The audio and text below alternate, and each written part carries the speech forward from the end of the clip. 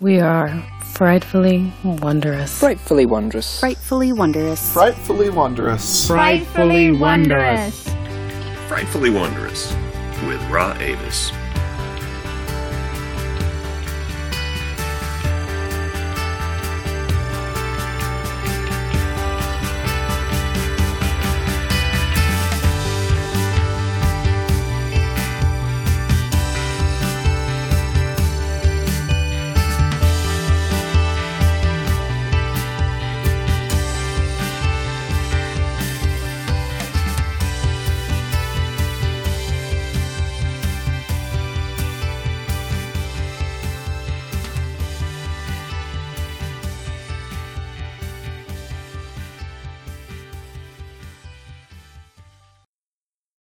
The difference between your opinion and pizza is that I asked for pizza. Thanks, little sister. Yesterday, I was catching up on suggested posts from the team at the Daily Post, which is a phenomenal resource. If you don't already read it, it's a collection of collaborative blog ideas posted and managed by the WordPress team. And they are not called happiness engineers for no reason. No, they make happiness. So, check it out, dailypost.wordpress.com. If you are a blogger, especially if you're a WordPress blogger, that's a place you need to know.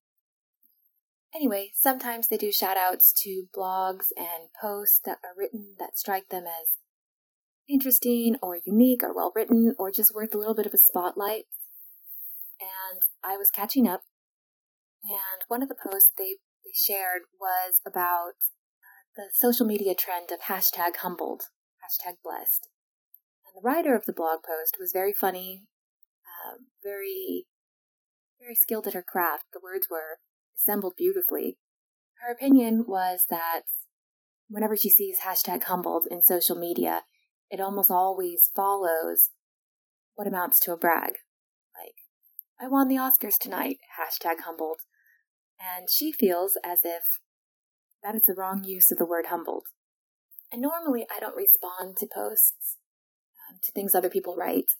My blog is not an opinion blog. At best you can call it a personal musings blog. Often it gets categorized as a lifestyle blog, although as Samara and I joke, Samara from samaraspeaks.wordpress.com, another great site, we say that our blogs do not have this lifestyle blogs because we have made beautiful, beautiful messes of things at various times in our lives. We are both experts in starting over because we had to.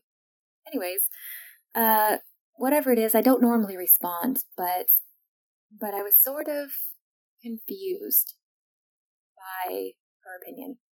In her post, she made a really sound argument where she talked about this time that her friend won an award that she was also contending for. And she sent her friend a text saying, "Congratulations," while she was, she's crying in the bathroom, and she sends her friend that text, which I think is really laudable because that's a hard thing to do. And it kind of made me really like the writer. So, I almost didn't want to reply at all. I almost didn't want to say anything. Anyway, she sent her friend the text, and her friend replied with, "Thank you, I am so humbled." Now, the writer of the post felt that that was an inappropriate use of the word, because if anyone in that circumstance was humbled, if you asked a English class to point out the character that was experiencing being humbled, it was the girl crying in the bathroom, not the girl who just won a prize. And at some level, I do understand what she's saying. Maybe at the dictionary, glossed over words. But despite the beautiful tragedies that I have made in my life or lived through, I have also succeeded many times. And I would call myself a successful person, even now. Not quite yet in this new rebuild. But I'm getting there. It's a word you're going to be able to apply to me at some point again. It's part of who I am. It's one of my goals that I work towards. And as a successful person, sometimes I have been the person who wins the award. And I can tell you absolutely honestly, as someone who's experienced some just gloriously disastrous falls to the face and tumbles downstairs, both metaphorical and literal, and also some awesome opportunities and trophy moments and ceremonies and all these positive things that go on the side of success, just as much as I've experienced the terrible sides of failure. I can absolutely tell you that nothing humbles you like success. I have never been so humbled in all my life in moments of success because I don't think anything can make you realize how tiny you are as that moment when you realize how many other people are responsible for you being there, how many other factors and magical happenings had to be in exactly the right place in order for you to reap the benefits. It's debilitatingly humbling. It's why sometimes you run out of words. I don't think people are faking it when they get up in front of a mic after being presented with an award and they are choking on the things to say. They're choking because in that moment they are the smallest thing they've ever known. At least that's how it always is for me. It reminds me of this scene in TV shows or movies that you've probably seen before. I can't think of a specific one, but like a character decides that they're going to do something. They're going to host this party and raise money for this charity, and they put it all together and they scramble and they rent out that auditorium and they're decorating it and they're tired and agitated and crazy, but they make it happen. And then that day happens and it's 6 o'clock and the party's supposed to start at 6 and they're standing in a totally empty auditorium. They sit down on a bucket on the stage holding a platter of cupcakes that they were up all night making, and they're upset and they're sad, and then they think to themselves, no, you know what, tomorrow we're going to get up and we're going to make some more cupcakes, we're going to plan another party, we're going to call more people, and if that means I'm going to have to miss a couple birthday parties, again, I will, and if that means I'm going to have to push a couple people, I will, because this is important. And they're sitting there thinking that, and then they hear, sorry, I'm late, and they look up and their best friend walks in the door, turns on the lights, and then a couple more people, and then their parents, and then the guy down the street, and the girl whose birthday party she missed, and all these other people start to fill up the room until it's full, and it's bustling, and it's filled, and it's a party, and it works. And then someone says, to the front of the stage, the person who put this all together, congratulations and thank you. And she's looking into this dark space, because she's on the stage, and the light isn't lit. And then the light kind of fades in. She sees the first person, this person who sacrificed daily for her. And then the people who made them who they are, the family and the friends. And the people who supported those family and friends when they weren't able to because they were making cupcakes till 2 o'clock in the morning. And then all the circumstances, the great jobs and the wonderful bosses and the flexible coworkers and the fantastic weather and everything that goes into making someone able to go from point A to point B, because it isn't just wanting to go. It isn't just knowing where you're going. It's all of these things. No man is an island. And I don't care how seriously you want something. If the world around you decides absolutely 100% that you're not getting that something, you're probably not getting that something. Of course, if you really want something, then you're being part of your world and you're allowing your world the opportunity to help you, because most people do want to help. Most people want to work towards a better, more helpful, more connected, more loving society. Most people are ride or die. They're in it. They're on your team. But they are required. I don't think any one person gets to one other place. I'm not under any sort of disillusionment that I got out of prison in as good of shape as I did because of my own strength. I think that's the most ridiculous concept. I got out of prison in fairly decent shape, mentally, emotionally, physically. and came home to a world that was totally destroyed, where I didn't have an address, and my husband was dead, and I didn't know where my cats were, and I didn't have a job, and I hadn't eaten normal food, or been in a car, or had to make a decision harder than this or that in over a year. Broke, tired, grieving, and I was okay. And I was not okay because I have some sort of superhuman strength. No, I was okay because I am so tiny, and my world is so, so big. And all of those big, big things that do amazing things. I mean, all of these gears work together. They work together in accordance with each other. And they chug along and I'm pulled along. It's just one tiny strand in this huge tapestry. And I don't think anything is more humbling than that. Yes, when you're crying in the bathroom at school because you didn't win the spelling bee, that's a little bit humbling. Of course it is. You thought you were going to and you didn't. But when you realize, when you have that moment of realization, which usually comes along with success, when you have that moment of realization that you are not your own person achieving your own dreams, you are a tiny string, and the entire tapestry bowed to your dreams because they wanted you to have them, that is humbling. When you realize that the power of wanting something good was enough to actually change the face of reality, that hundreds and hundreds of people gave something up, even if it was a small something, even if they didn't notice that something, so that you could have.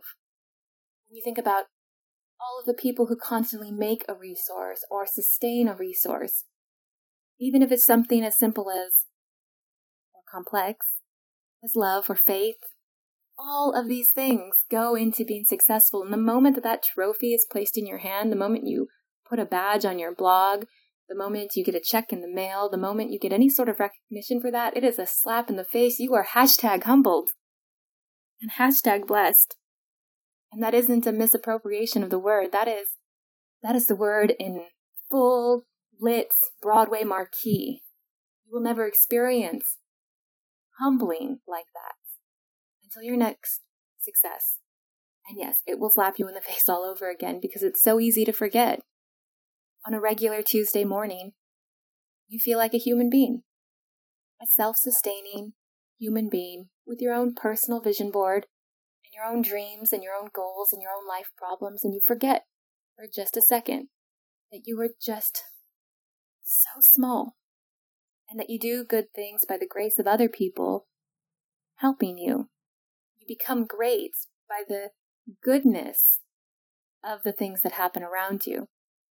You become kind and successful and aware of that success so that it can fuel the kindness that started from the kindness around you. Everything is connected. And we don't stand alone. And like I said, there is nothing. In failure, you thought you were supposed to stand and you fell. But you know what? You'll get back up. You will. You'll fall again, probably. Maybe not as hard or as dramatically as I fall. Maybe not as tragically. I hope. I genuinely hope. But things happen, and you will get back up. And when you succeed, though, that's a whole different story. Because that's not something you get up from. That's just a little bit of knowledge that you carry in your heart at all times. The realization that you weren't as big as you thought you were. That you didn't 100% do anything. Nobody does. When that trophy is placed in your hands, you see everybody. The auditorium lights up and you see all those people, all of who deserve a trophy. But they usually only make one of those. And I don't know the girl who actually won the spelling bee. But I imagine she knew her friends. And I imagine she knew that they were both contenders for the same prize. And I think that when she received the text, she probably felt the way I felt reading about it. Like, wow, what an admirable, kind friend. What a great person. And speaking as someone who's been in those competitions, I know that every step you take up onto that stage is a hard step. You fight fear and embarrassment and panic. You fight the what ifs, the concepts of disappointment, and so many other things. You fight all of that. And the way you fight it is by knowing that there's good people out there. That there's kind people out there. That if you get on top of that stage and just make a muck of it, you spell something totally wrong, you roll off the stage, you say your name wrong, that your friend will be there for you, and she will laugh, and you will laugh, and everything will be okay. Everything will be okay because of the grace of those people, because of the goodness. You are allowed to be great because somebody was good. And that's humbling. I think it might be the most important type of humbling. When I was incarcerated, I would write back to my husband and to Matt, of course, the MatticusKingdom.com, another great site. Check it out. And I would tell them how nobody around me geeked. It was a very difficult transition for me. And I know that sounds silly, of all things, to be worried about the fact that nobody knew how to read a comic book, or maybe had never held a comic book. But it is. Being a geek is a huge part of who I am. And it was hard to be in a community of people who did not understand my reference points. I had to learn theirs. When in Rome, When in jail, learn about the Kardashians. That's what I did. And I just thought the whole time through how maybe if more people out here became geeks, there would be less people in there. Because there is this lesson that you learn when you read comic books, when you watch shows, which is that great is awesome, good is better. Spider-Man, Peter Parker at the time, gets bit by a spider, and he becomes great, by definition. But the only reason that matters is that his Uncle Ben is good, and teaches him the importance of that goodness. Because if Uncle Ben isn't there being good, teaching the goodness, if his aunt doesn't stay around and remains good, then Peter Parker goes bad, and greatness doesn't matter anymore. And the same thing with Superman. Superman is good because underneath his clothes he's Clark Kent. And the Kent family isn't going to let him be anything other than good. And that goodness paves the way for greatness. He's one tiny, tiny piece of a much, much bigger world. And the most valuable thing you can be is good. Good, kind, patient, happy. Just the less glamorous side of the emotions wheel. Because all of those things lend themselves to greater things. I don't know. I'm not really sure where this is going, if anywhere. But I've been thinking about it all day, and I just felt reminded of all the different moments in my life where those moments happened because of the grace of other people, and I felt #humbled. So I wanted to share that with you, and would love to hear your thoughts on it, of course, and hope that maybe it will inspire some great conversations, or better yet, some good ones. Have a great day.